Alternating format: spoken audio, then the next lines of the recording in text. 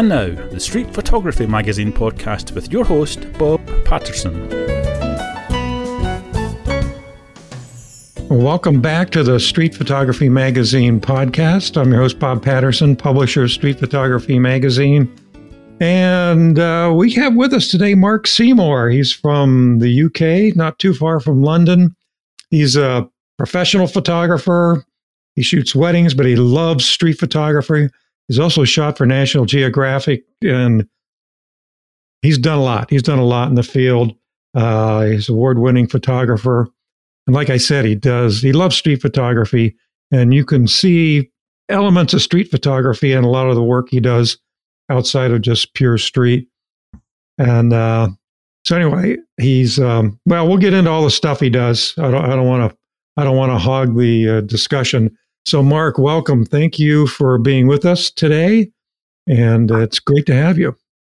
It's an absolute pleasure. Thanks for the invite, Bob. We're here today, and I think we're just going to have a chat and let's see how it goes. Yes, we will. We'll just have a conversation. Absolutely. And talk about photography, something we all like, and we can talk about all day. So, yeah, I've seen Mark's work before, and then he happened to send me a link to a video he did. He has a YouTube channel where he was doing, he was with his friend Flavio, right? Yep, that's right. Flavio, and then Flavio was, they were evaluating some of Mark's photographs, and I watched it. It was really, really informative, and we wound up getting together, sat here and talked for a long time, and thought, hey, let's do this for everybody else. So we're going to talk again. I learned a lot from you, and I appreciate it. Thank you. But before we get into things, why don't you tell us your background? How you got into photography, how you morphed into a street photographer, and sure. Just tell us about your journey. This could actually be a whole episode, Bob. It's a very interesting journey in itself. I've been a photographer all my life. And when I say all my life, there's pictures of me at 4 years old with a box brownie.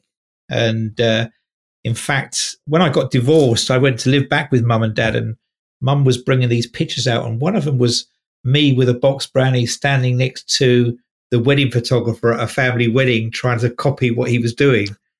So maybe it was destiny.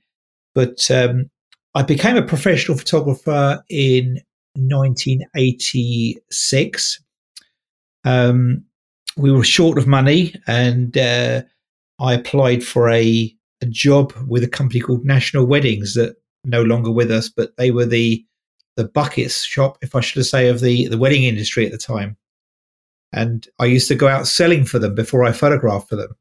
And then I asked to be taught wedding photography.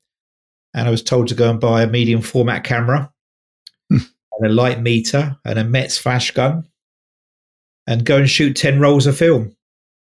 And 10 rolls of film is quite a lot when you're not a professional photographer to go and photograph. And I did that, took them back for the critique to see if I was good enough. And he looked at them and he just sort of said, yeah, they're fine.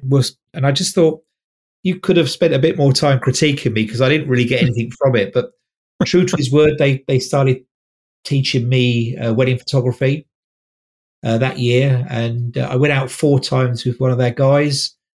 And the 5th week, I got a phone call just saying, Jim's sick this week. You're doing it. So that was no pressure, right?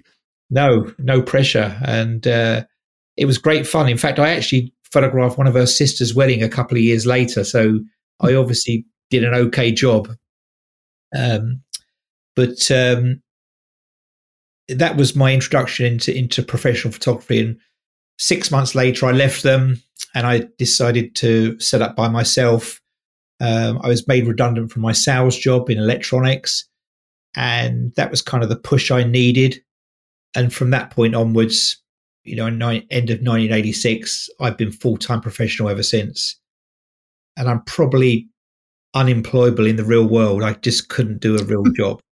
I love the fact that I can earn a great living from photography, and I can do what I want, and I can go and see friends. I can go and photograph an event if I want to.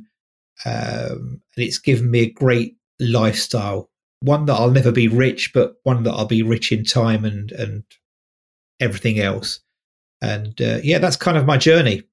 There's lots of little stories in there I could tell you, but that happen at national weddings, but we'll leave that for another day, Bob. Okay. Well, so how does street photography fit into this?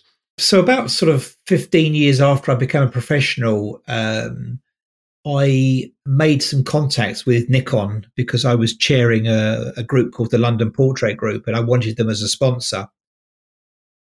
And once I'd established a contact with Nikon, I was getting quite close to them, and I did a few talks with them, and I used to lend gear off them, and I just got a nice sort of rapport with them. And then I was asked by the marketing director of Nikon to photograph her wedding, which was probably the most pressure I've ever felt photographing a job professionally, because not only was this was a company that I loved using their product, but everyone there was a photographer or thought they were a photographer. None of them were professional, but they all knew about cameras. So all these things was quite an interesting sort of scenario. But I photographed Jenny's wedding. All went well. And the next year, Jenny made a phone call to me and she said, Mark, I'd like to see you with one of my other directors. Can we have a meeting, please? And we had the meeting. And during the meeting, she said, well, we've brought you up here because we're running a new program. We'd like you to be one of our ambassadors moving forward. Wow. That's quite an honor. Yeah, absolute honor. And she said, this is what we'd like to do, and this is what you'll get. What do you think about it? She goes, do you want to? And I said, let me think about it for 2 seconds. And I said, when do we start? And so that relationship lasted with Nikon about 5 years. They don't run the ambassador program like they do anymore, so I'm no longer an ambassador of Nikon. But one of the benefits of becoming an ambassador is that they like you to do training for the people that buy Nikon cameras. And the guy that runs Nikon training, Neil, was a wedding photographer. So he said, look, you'll have to find something else, Mark. He said, because we don't need a wedding photographer trainer. And he said, why don't you do your street photography? He said, I've seen some of it. I love it.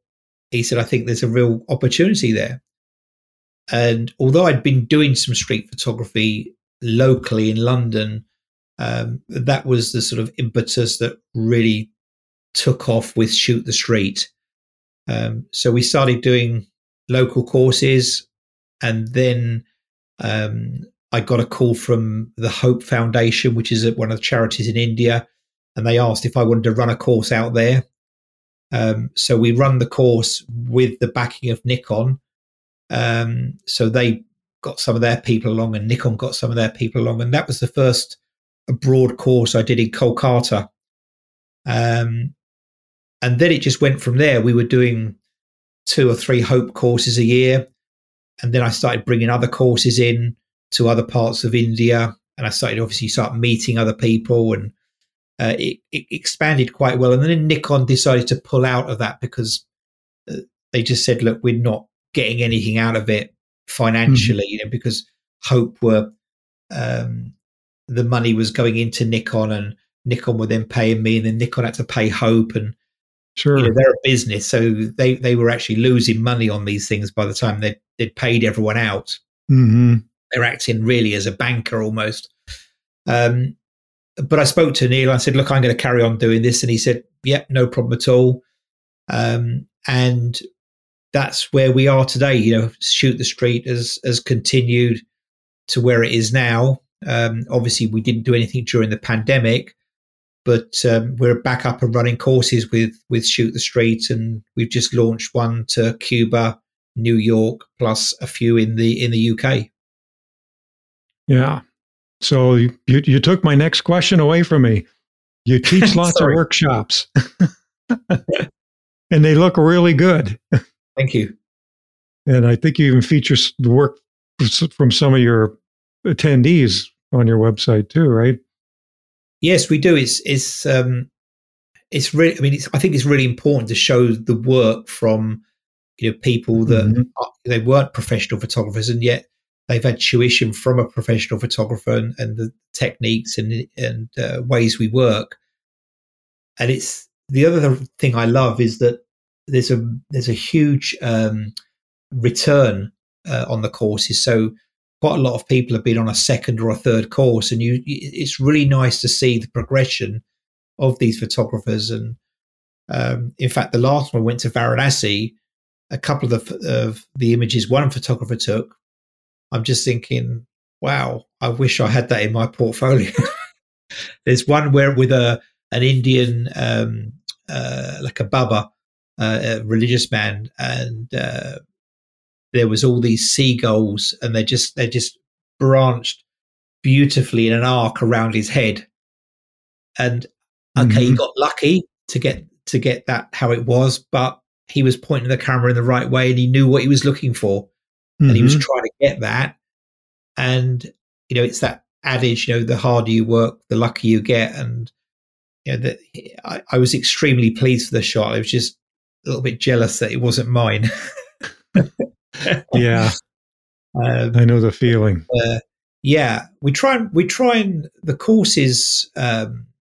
We don't run a lot of them, but what we do is we're very focused on it, and they're quite hard work. They're quite exhausting from my own point of view, because we're with people from 7 o'clock in the morning for breakfast, and we're with them for dinner and for drinks in the evening. So we're with every person who's on the course probably 10 hours or more per day, and we split everyone up. So at one point, everyone will be with me, and you'll probably be with me at least once a day, maybe once every other day.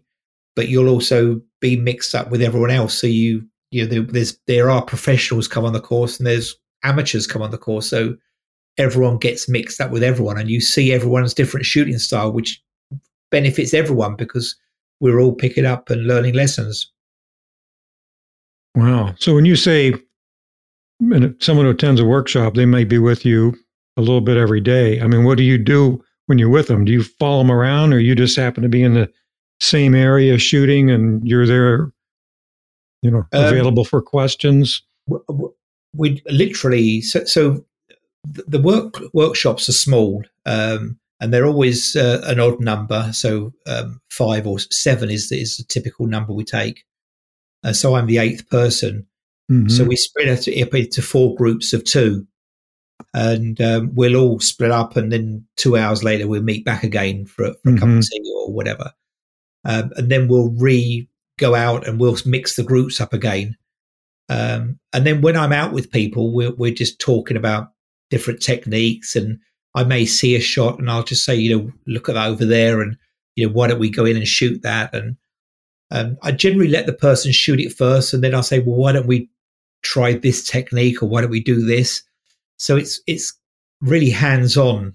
I'm not sure, I know a lot of courses out there say, go and do this, and we'll meet you back at the end of the day, and I'm actually with them every step of the way. And then in the evening we come back, they're encouraged to download their images, pick maybe 10 images each, and then I'll critique those images in a group critique. So, I've got a laptop with, 50, 60 images on, and I'll go through them and I'll critique them, dependent upon the level of the photographer. If there's a professional on the course, I might go a little bit harder. And if there's an outright beginner on there, we'll go quite easy because, okay. I was wondering about that. Yeah. You'd expect, we had a guy on the course recently, and he's a professional photographer, but he owns a portrait studio. And it was great for the other people to go out with him because they learned about doing street portraits, but he wasn't up to speed on just, if you like, general street photography. But so I could go quite hard on him because I know he understands light, composition, moment, all those sorts of things. And it works really well. And because the other people, they see that and they think, well, okay, he's getting a hard time, but what Mark says is absolutely right. Yeah. And I don't mind taking criticism back from people, and they might have a different view. But generally, if I'm criticizing or critiquing their photograph or saying this could be better, there's a valid reason for it. There might be something growing out of their head, or the background might not be quite right. But I'll point it out to them and say, look, what about that there? And what about there? So they're hard, but they're fair. And that's good. The worst way to critique someone is just to say, that's great. I love that. Because you get nothing from it. Yeah. You only get something from it when someone says, why didn't you do that? Or you could have done this, or maybe next time do this because of this, and gives a valid reason for it. Do you ever sit with any of them and look at all the photos from a shoot and or from an afternoon or whatever? Yes. I mean, I generally, sorry. No, well, I get what I meant is you look at the ones they didn't show you. Yeah. I do see. You can't do that, throughout the entire workshop. But yeah, generally once with each person during the week, I'll go through and just say, can I see everything from today? Mm-hmm. And I'm a big believer in that because, again, it's very easy to get one great shot and everyone praise you for it. And it's the award-winning shot. But, being professional or being good is about consistency, mm-hmm. and getting the results regularly. And the best way to see it, I mean, I say the same with wedding photography. If you want to see a good wedding photographer, go and ask to see the whole wedding. Yeah. Ask to go and see the outtakes, because, it's really easy to produce a good portfolio if you've got a good looking couple in a great venue. The same on the street. If you've got a lovely, a great place, and, India is a little bit more forgiving for street photography. There's a lot more things going on there. So I just say one day to each of the people, can I just see the whole everything you shot today? And also you can quite often then see the mistakes people are making. Mm-hmm. They might be underexposing everything, or they might be, focusing in the wrong area, or they just might be making, a very simple error that's very easily fixable. But by seeing 20 images, you can identify that. And also the other thing it allows you to do is see how they work a scene. So, quite often someone will take one picture and then walk off, whereas you could say, you could have stayed there a bit longer and done some from this angle and maybe above and worked that scene a little bit more, because you got a picture taken over, 2 pictures taken over 3 or 4 minutes. So there's all those little things you can advise, but you can only see that if you see a whole, if you like, a whole shoot from a particular place where they are. Yeah. Because I find that really helpful. I did that with a photographer I know, Craig Litton, and we just happened to we were doing a Zoom call on something else, and he said, "Let me see some of those photos from Cuba." And we're going through these photos from Havana, ones that I didn't even think about. I probably would have deleted them. And he stopped me. He goes, "Hey, tell me about this one." And I said, "Oh, I blew that one off." He goes, No. He was a photojournalist and commercial photographer. And he goes, "No, you need to keep that one because of this, and this, and this." Mm. So I go, "Damn, I never even thought about that." I mean, I actually learned that skill. I attended a photography course about 12 years ago called Foundation Workshop. And I was really lucky. 2 of my tutors were Pulitzer Prize winners. One of them was a lady called Deanne Fitzmaurice. And boy, was she hard on me. And the first day of the course, we were sent out to photograph a carnival. I think it's like in the US, that's the equivalent to a fun fair in the UK. And we were told to come back with 5 shots, one scene setting, 2 portraits and 2 detail shots, as if we were shooting for a newspaper. And then our images were brought back and we were critiqued live in front of everyone else. And there were 5 in my group and there were 5 groups. So there were 25 photographers. And Deanne absolutely ripped into me.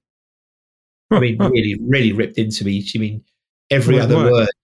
Every other word she was using the F word, and this is not good. You could say it. Yeah, no, that's okay. But you don't know where you are, and you're too comfortable. And you're scared as a photographer, and you've got a nice little business back home, and you're just in your comfort zone. You need to get out of it. And literally, I felt like quitting the course that evening. It was brutal, really brutal. But it was the best thing that I ever had said to me, really. And really, I think she probably taught me how to take a layered picture properly. And by the end of the week, I'd learned so many different things.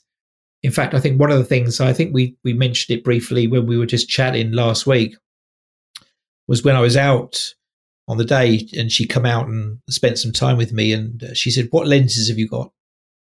And I said, "I've got a 35, a 28, a 50 and a 105. Oh, sorry, I didn't, not 28, a 20 millimeter I had. And she said, "Right, give me your lenses." She goes, "All you're working with today is the 20 mil and the 105 mil. And, she made me get in close. She made me confront things because the 105 mil lens was useless. Mm-hmm. I had to get close to people and I had to get in front of them. That's pretty wide. Yeah. But, I was indoors with a few of the things we were shooting. So I was kind of lucky, but I still had to get in close. I've never done that to anyone on my course. See? And we were talking before the show about your Q2. You say that one's too wide.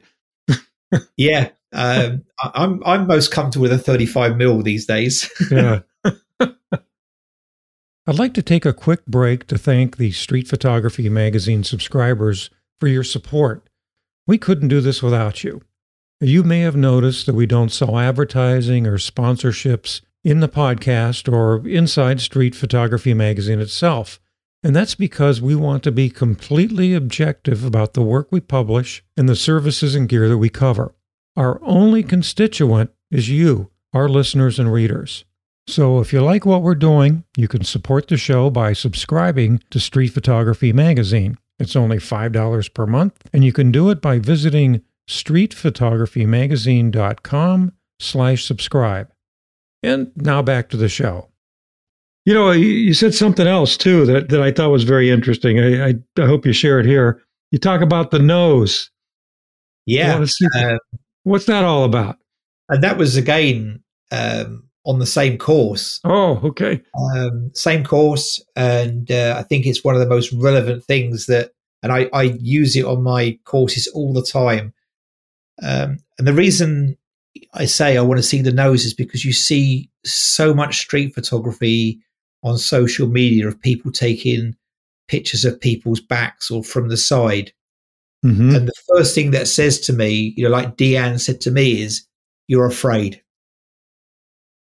You're scared to go and confront the picture, because the picture really is when you're facing someone. Mm-hmm. It's so easy to go and take the picture of someone's back. But boy, you've got to have some balls, if you like, to go around the front and take someone's face.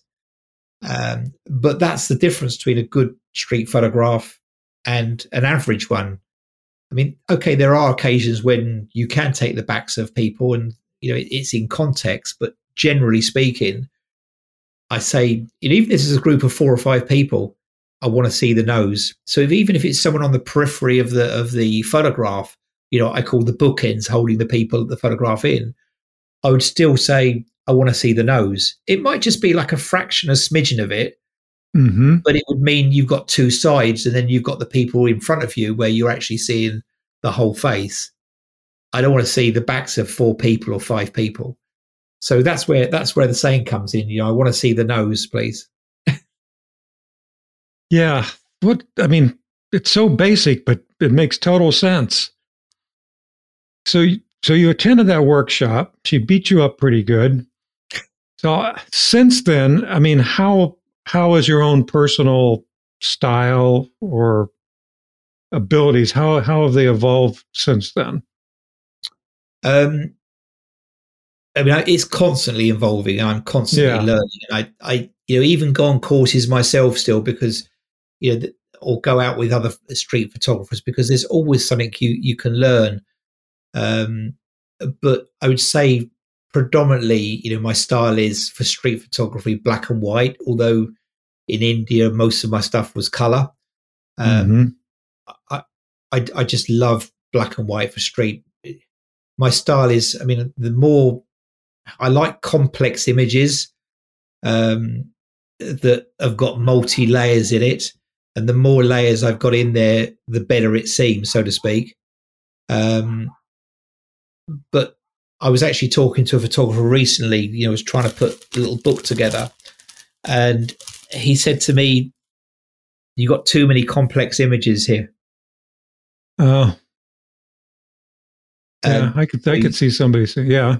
Yeah, and he said you need some simple images in there of just almost just like, I don't know, just if it's in India maybe, and you're somewhere with chai tea, just a picture of the cup and the if like the kettle, but in context of where it is, because when we're looking through images,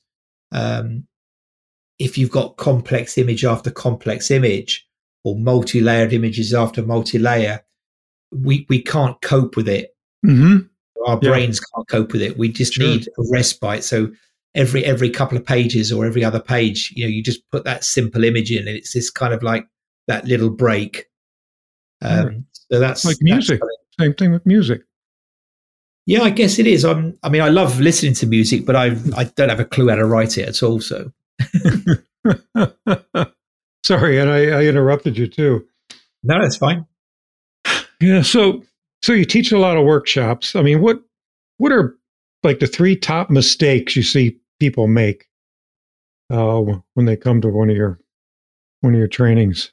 I think the first one, and I think it's also the most important thing in street photography, in fact, any photography really, is choose your background. And so many people don't choose their background. They almost just go off wandering, and they think people are lucky because they've got this shot, whereas actually it's been quite well planned and rehearsed. And once you find that background, I think the next mistake is to not stay there. A lot of photographers, even when they found a good background, they'll take a couple of pictures and they've got something that they like. They've looked on the back of the screen, and then they'll wander off. And yet, this great backdrop could be something could happen there again and again and again. I'm guilty of that. Yeah, FOMO, fear of missing out. Yeah.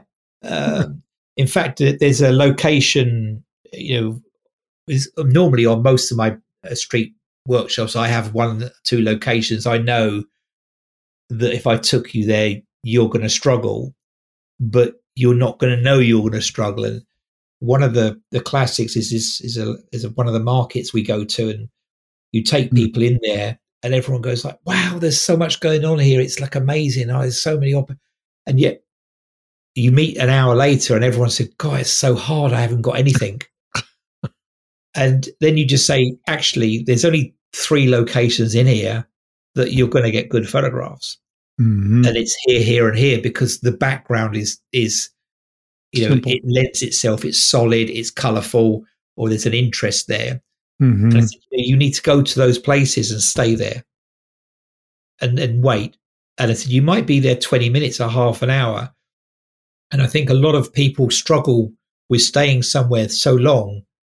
And, you don't necessarily need to sort of stand in the spot the whole time. You can sort of just do little figures of 8 and walk around.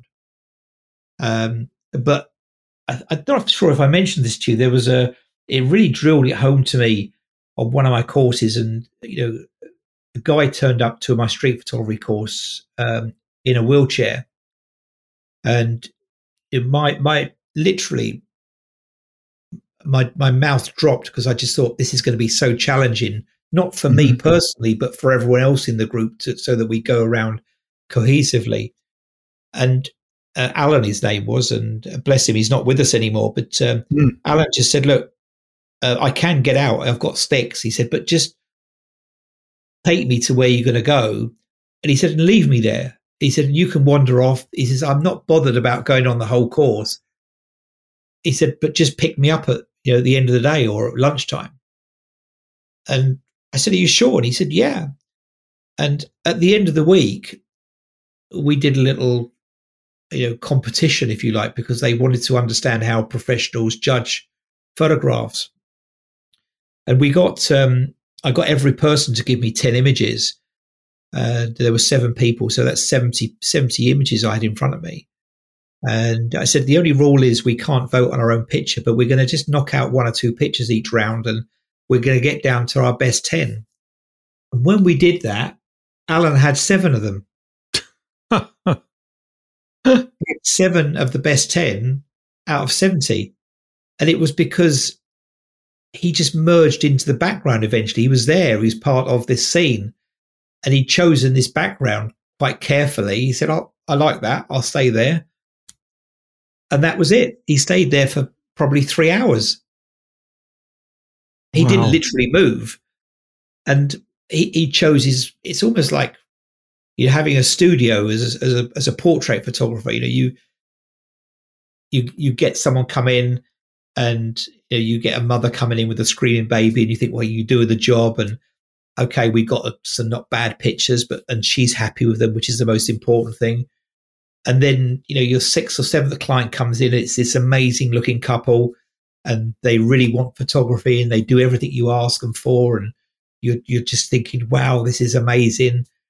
And it's kind of the same on the street. You choose this location, and you just got to wait for the right person to come in. The other 10 people for might not be the right person. But just wait there for that right. But when that right person, kill it. Just literally shoot the hell out of it, and different angles and whatever, because then it's gone. And if you just taken one and then you'd walked off, you'd probably spend another hour walking around looking for something else. Yeah. Did I assume he shot from a little lower perspective, being sitting in a chair the whole time? Did that? He actually, he went out on his sticks. Okay. So he was at the same sort of height as us, but he would sort of, balance each sort of elbow on the stick and hold his cap. So he was a little bit lower, but not significantly. Yeah. Interesting. So, what's the third? Oh, sorry. That's the two. So you got the. You're trying to catch me out. I'm not going to let you out of it. No. So the most, I think. Well, I think we kind of have mentioned it in there, because there's the other most important thing in street photography, and it's one that trumps everything, and that's moment. Moment trumps everything in street photography. You could be a little bit out of focus or a little bit blurry, but if you've got a magical moment, it trumps everything. It literally does. I mean, if you look at some of Cartier-Bresson's pictures, they're soft, and they probably wouldn't get looked at so much today, but he got the moment, the decisive moment. And I think, working the scene till you get that decisive moment is something that a lot of people don't do. They take a picture, they look at the back, they kind of congratulate themselves. And while they're doing that, a better moment has occurred. So I'm ducking out on that one. I think I've given you 3 there. There you go. Those are 3 really good ones. That's funny. We just had a photographer friend I know, been in the magazine, and he moved to our area. We live in a really beautiful part of the country. He moved here, and we've been going out shooting, and he's always yelling at me, stay where you are. Because I go all over the place. He goes, stop. We're staying here. it You literally need someone is. to tell you that. It's almost like the best piece of advice you can give someone who's, is not a pro. Find somewhere with a great background and that's got good light.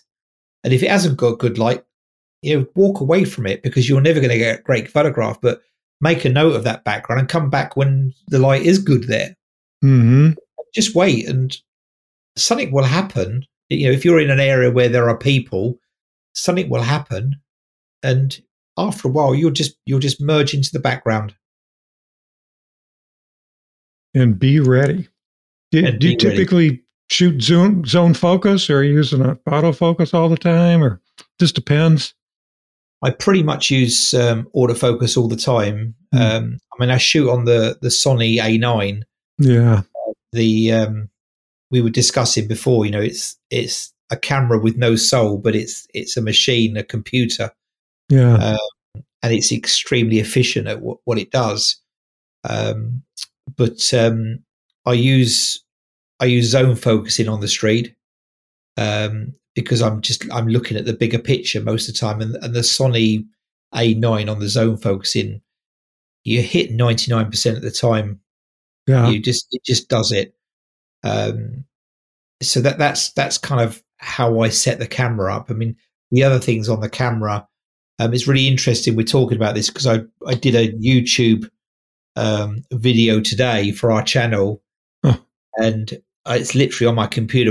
I'm hopefully going to post it later on tonight, or if not tomorrow morning. But we were talking about how we set our cameras up. Flavio was talking about his camera, and I was talking about mine, and how we set it up. And there's differences, but there are also similarities. But the other things I set up on there, number one is back button focus. I think if it's the sort of thing that once you try, you would never go back from. Yeah. But to start with, you think it's really weird having another button that you're focusing on and not taking the picture. It's great because it lets you focus and recompose. So that's set up. Means you set the camera on AFC, so continuous focusing. Really? Oh. That's what I set it on. Yeah, AFC. And I've constantly got my finger on the AF on button on the back of the camera. Constantly refocusing. So if someone's walking towards me, it's constantly refocusing. So I mean, if they're walking sideways, I'd obviously just focus it and wouldn't take it again. But yeah, if someone's they're going to be in the same plane anyway. Yeah, exactly. And then auto ISO I set up because I want it to be fast and ready, because as we just said earlier, moment trumps everything. Auto ISO, I set it from 100 to I set it to 4,000 because I generally find that's enough. My friend who shoots me sets his to 6,400. It's just another stop.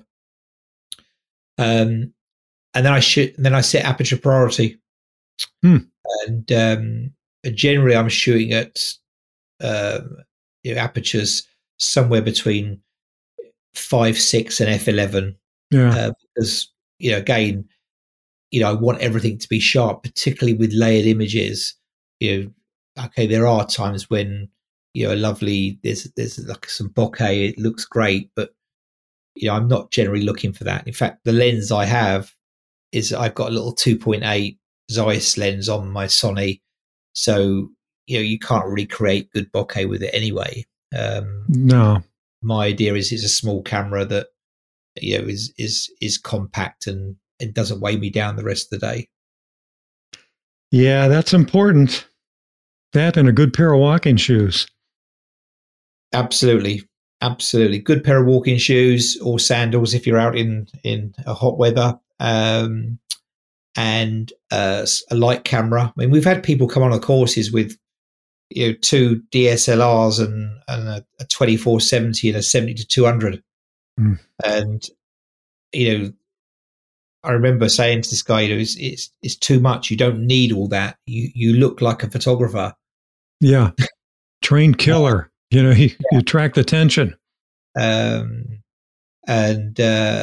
he said, "Well, how do you get it?" And we had these conversations. And he's a guy from America. He's actually a good friend of mine now, and he's coming over to see me. Yeah, Americans never listen. Yeah, but he's changed his mind. That he bought a prime lens when he got back, and he just said, "I learned so much." And God, he said, my back hurt every day carrying those things around for 8 to 9 hours. Yeah. But we've all been through that, I think. Sorry? I said we've all been through that, I think. Oh, yeah. At least amateurs. I think if you go back to, when you and I started, Zooms weren't really around then. To start with, good. Were lousy. They were the glass was poor on it, and when you bought a camera, it come with a 50mm lens. Yeah, and if you look back at the shots you took then, they're probably really good because you made it work. You had to, because you had no other option. And it's the same if you buy a 35mm lens or any prime lens for your camera, and if you just use that prime lens, you get to know inside out what it can do. And there are places where you won't get the shot, but you'll make a shot of something you wouldn't have got, rather than spending half your time sort of zooming in and out. You just walk forward a pace or walk back a pace, and it's a lot quicker. Yeah. It's like, before we started, you were asking me about the Fuji X100.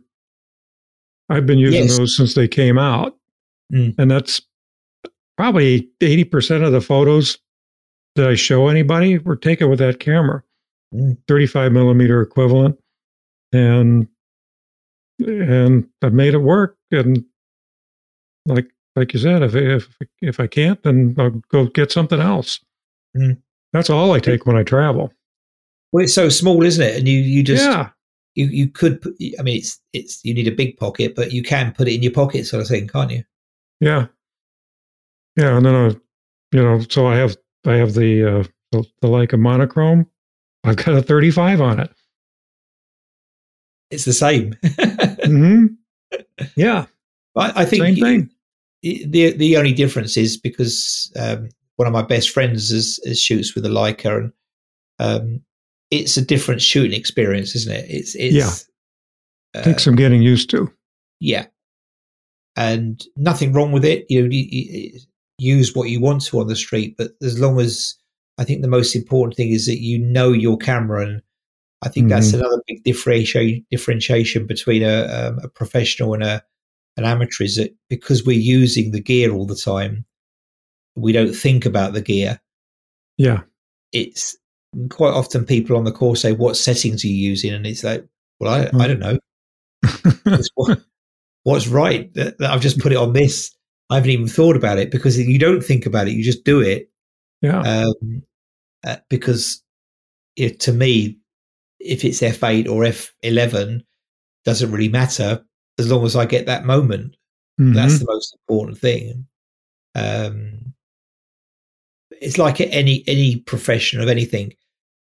When you watch someone who's good, it seems effortless because everything is second nature and they're just doing it. And that's another, I think, tip is just practice with your camera and make it feel so you just go to the settings and you just go to the menu and you know where things are without thinking about it. Yep. And the Sony, I mean, you almost have to go to computer school to figure out where the settings are, right? You certainly do to start with, without a doubt. And you can, like all cameras have got a my favorites menu or whatever. Yeah. Sony has that, and I've got all the things the sort of 6 or 7 things I need to change are in that menu, and that's all I ever look at. I don't go into the deep menus at all. Yeah, Fuji's the same way. I'm sure, yeah. Yeah, same way. So, okay, you were talking about the moment. So you get that moment. What if you get the moment and the background is just total crap? There's a pole coming out of somebody's head, or there's a half of a head face right behind them, and you can't go back and get it again. you haven't got a photograph effectively. I mean, Yeah. If there's some minor imperfections with it, if you've got someone out the side and you can do a small crop and that's it, I don't have an issue with that. Yeah. But if you've got heads growing out of heads, and it's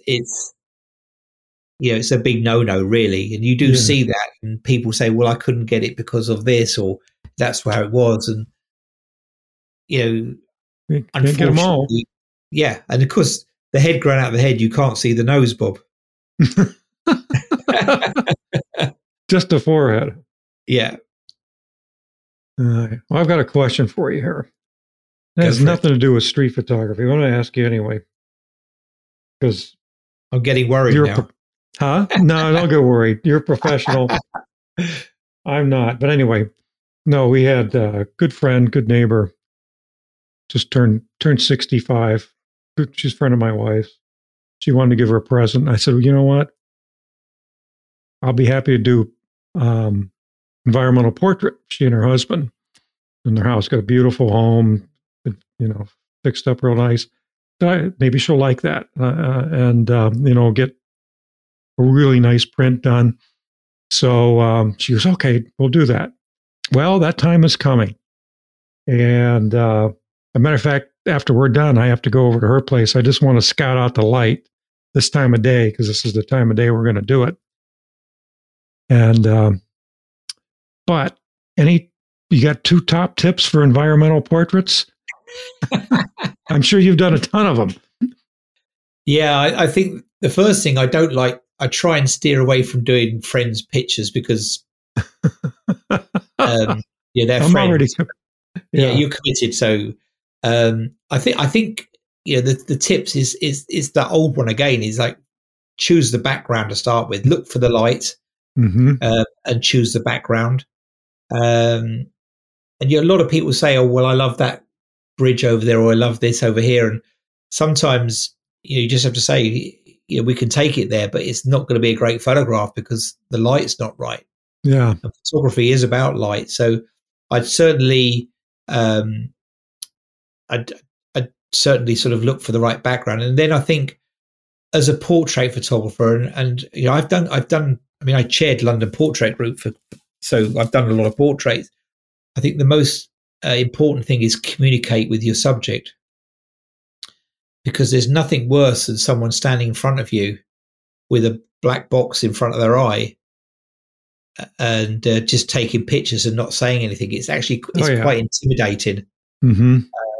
And I think the best thing to do is you obviously know these people, but if you don't know them, is just sit with them for a few minutes and just engage with them and just ask them, what's your story? What do you do? What's your hobbies? Just talk to them and get people talking, and people just open up. And when they open up, they're more relaxed. Mm-hmm. And when they're more relaxed, they photograph better. And definitely. Yeah.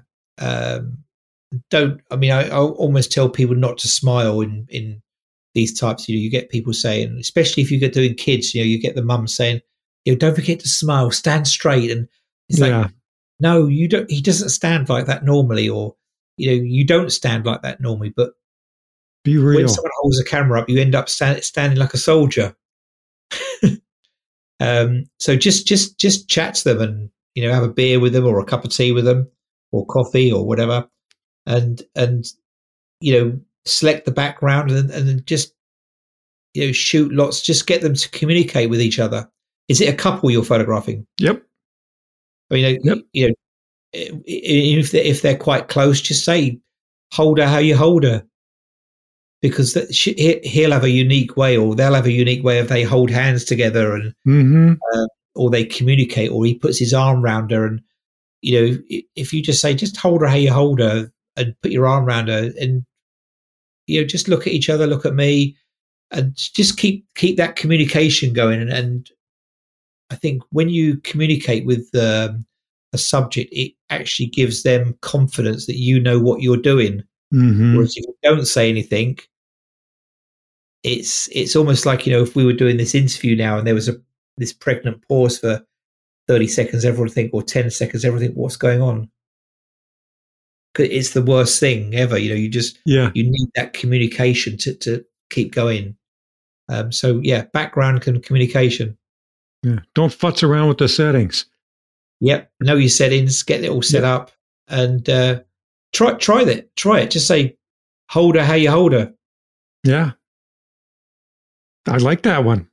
And he'll probably say, I never normally hold her like this, or you'll just say, I'll just go back. Well, it's your lucky night tonight, and they just throw little things in like that, and you'll be amazed how they have a little chuckle and all that, but they kind of laugh, and then you've got them on side.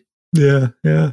You can be quite cheeky as a photographer. You've got this camera, and if you get the measure of someone, it's surprising what you can say and get away with that you couldn't get away with in a normal scenario. Yeah, yeah. I've noticed that. Yeah. I hope it helps. Let me know. I will. Maybe I'll send you copies. Oh, you know what? I do have another one, actually. This is one of those things that at the beginning I said, we got to save this for the podcast. No, a few weeks ago, I was on vacation down in South Carolina, and a friend of mine who I went to high school with, I haven't seen in 30-some years. He was going to be there. We got together. Wow. And like I always do, I took his photo and didn't think much of it. And then I brought it home and I looked at it and I go, wow, he had the best expression. And I go, this is a really nice portrait. But he didn't look great. He's getting older. He had this crappy old T-shirt on with his phone hanging out of the pocket. It's not a flattering photo by any means, but I think it's a really nice portrait. And I just wondered, should I share it with him? Absolutely. He may look at it and go, look at that old T-shirt and my phone in the pocket. But this expression he had was amazing. But I think you've probably caught him how he is. I did. Yes, I did. Because, if you said to him, I'm going to take your picture, and he might have put something special on or done himself up a little bit but that's not him. This cigarette's out the top pocket and this old T-shirt and the character face he's got, that's him. Yeah. It's often you find the people that will, if you like, verify it be the people around him or close to him, because if he shows it to them, they'll go, wow, that's you. That's just you. Bob has just caught you perfect there. And isn't that how we would all love our photograph to be taken? How we see ourselves and just how the other people in the world see us, just how we are, not this fixed pose in something that we don't wear and we feel uncomfortable in. And so I would definitely share it with him. If he absolutely says he doesn't like it, then he doesn't like it. Whatever. I thought it was a lovely character portrait, and it really shows you off. I'm sure he'll love it. I want to see the picture now, Bob. Okay, you may hate it, but all right, I'll send it to you. Thank you. I'm the only person who's seen it. So. Okay. Yeah. I just, I had my little Fuji with me, and I just picked it up. I went over to the railing, and I just picked it up, took 2-3 shots, and that was it. And I think also, if you say to most people, "Can I take your picture?" they say, "I don't like having my picture taken. I prefer natural ones." And it sounds like you caught something, a portrait, but a very natural portrait here of someone. So yeah, I think absolutely show it to him. Okay. Thank you. I may get it printed and just send it to him. I think that's a lovely gesture to people. I often do that. I was in Covent Garden, which is an area of London, a few weeks ago, and I took a portrait of this person, real character face this guy had, and to start with, I actually went up and said, "Can I take your picture, please?" I had a Hasselblad with me and one roll of film, so I had 12 pictures. And he said, everyone asks to take my picture and all that. And I said, oh, why is that? I said, what do you do? And I just put the camera down, just hung it by my side, and we were chatting for 10 minutes or more. And I said, thanks. I said, it's been great talking to you. He said, do you want to take that picture? and I said, yeah. I said, I'll just take one. I said, I'll tell you what. I said, I'll bring it back to you. He said, no, you don't need to do that. He said, I've had loads. I said, no, I will. And I'll get it printed on a nice bit of heavy like burrata paper, and I'll take it to him. Just probably a 6x6 print or an 8x8 print, so nothing big. And I think it's like a little gift to him, and he might just, I don't know what he'll do with it. He might just put it in his bag and take it home and never look at it again. But I think he'll be very proud of it, because I look at it and I know that's him. Yeah, that's cool. Yeah, some similar thing happened to me. I was out with my camera and had my daughter's dog with me, and I was walking through this parking lot, and this guy just started talking to me out of nowhere. I live in Virginia, very friendly place. And this guy's talking to me. He's telling me about his boots and his life. And then I said, well, I take a photo of you. So I took a few photos of him. And I said, can I send these to you? Turns out we have this center for homeless people. And apparently the guy was homeless. I didn't know that. And he says, send it to me there. That's where I get my mail. So I went home, looked at them, and hey, a couple of these are really nice. I picked one out and had it printed and sent to him. I haven't seen him since, but hope to run into him again. I think if you want to engage in street portraits and do this sort of thing, or portraits for a documentary, the most important thing is to engage with the person. Absolutely. And I think most people, if you approach them in a friendly manner, and you're not aggressive and you're open, they'll tell you their story. People like telling you what they've done or about themselves. If you ask the right question, ask a leading or open question, and just like, I often say to people, like, what's your story? What do you do? Or where do you live? And they'll tell you. Whereas if you just went up straight to them or just tried to take their photograph, and then there would be almost sort of hostility straight away. I think if you try to do it with a long lens, and I think if you engage with people, in fact, one of the things, I don't do it on every course. We've done it on a couple of courses where people have asked to do, I'm afraid to approach strangers. And one of the things I said to this little group was, right, I'm going to take you outside your comfort zone, but I think you'll be surprised how little rejection you'll get. I said, I want you to go up to people that you like, you think, I like that face, or I would love to photograph that face. They've got something interesting. I said, compliment them on it. Talk to them, engage them, and just say, can I take your photograph, please? And I said, only stop when you've got 10 people that have said no. And at the end of the day, not one person had got to 10. That's an interesting exercise. I like that's a good challenge for yourself at any time. Yep. You're bored. Yep. It just shows you that it's actually ourselves that are afraid. Oh yeah. Whereas the other people, if you actually engage with them, of course you're going to get some people that say, no, I hate having my photograph, or I haven't got time. Of course you're going to get that.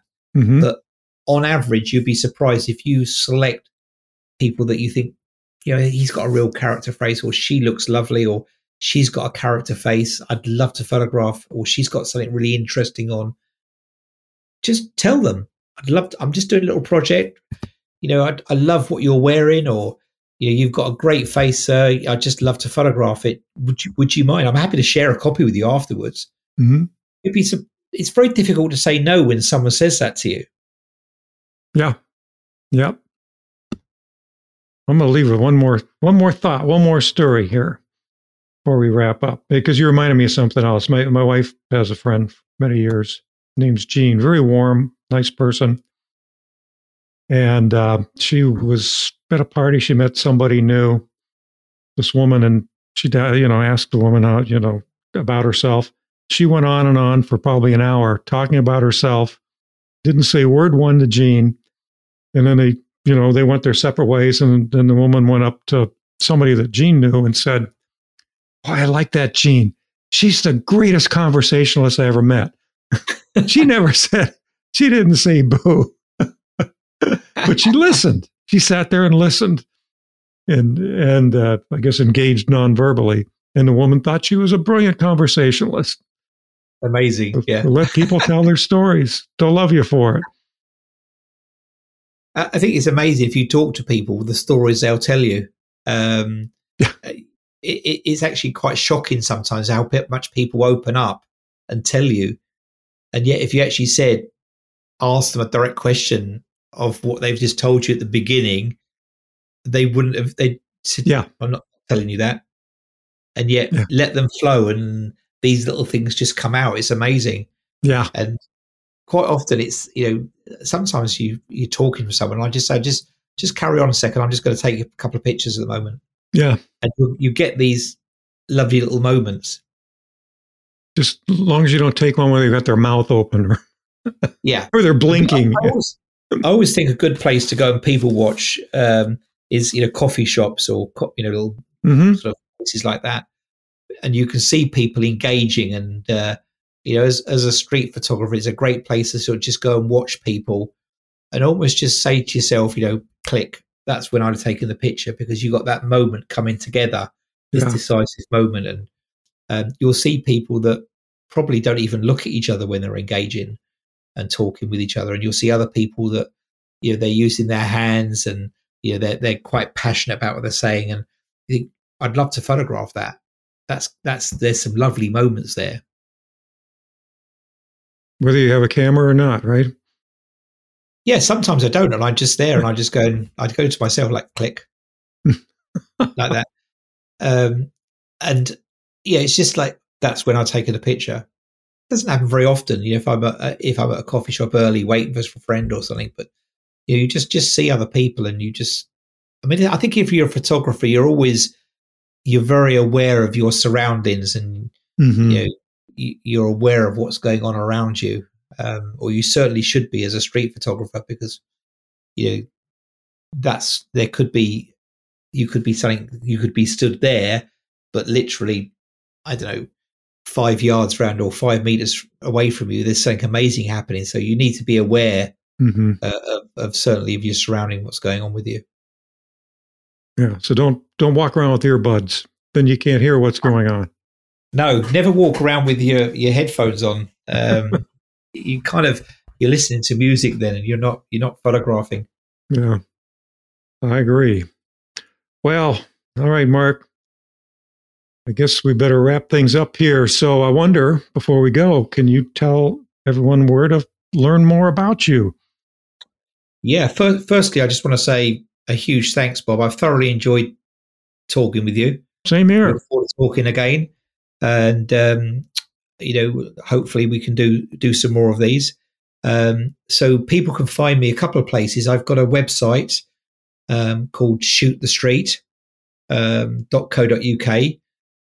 You can see the courses we do. You can just look at the portfolios, or you can engage me there. I'm also on Facebook. I have a Facebook group called Shoot the Street. Oh, okay. We love to see street photographers work there. We've got a community of about 1,000 photographers, and it's growing. It grows sort of 20 to 50 per week.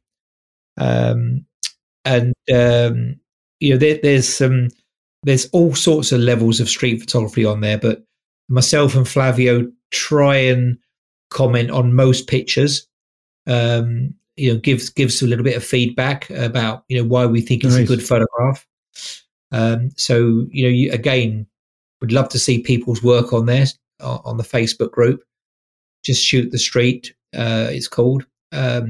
Or you can just come along and just look at it. Just you don't need to post your pictures, although we'd love to see them. But if you just want to look at other people's work for inspiration, again, feel free to do that. And then lastly, we've got the courses, and if anyone would love to come on a course, we'd love to see you there. Pick up the phone and I'll talk to you about the courses. You can just book them, but if you want to talk to me, and I'll talk you through what we do and how Nice. we run the courses, so that you get the best out of it.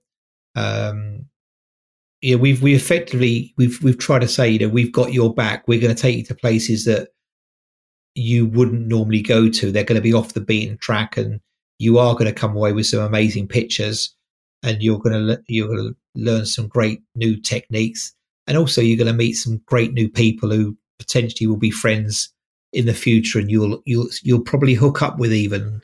You see, that's that really nice. People hooking up, and in fact, it surprises me. We get some people. We've got a couple of people that have been on virtually all our courses, but we get a high number of, on every course, I'd say there's at least 2 people who've been on a previous course. We work hard on them. We give you some good feedback on it. But if you just want to connect with me, just feel free. Pick up the phone or send me an email. We will answer it. Once again, thank you so much, Bob. Thank you. Your thoughts about the show go a long way in helping us decide on the guests and the subjects that we include in each episode. So please take a few moments to write a review in Apple Podcasts or whatever service you use to stream your podcasts. It helps us know if we're on the right track, and it helps others to find and enjoy the show. The editor of Street Photography Magazine is Ashley Refo, and our audio engineer is Russell Boyd from Weebit Studios, found at weebitstudios.co.uk. I'm Bob Patterson, and this is the Street Photography Magazine podcast, a service of Street Photography Magazine.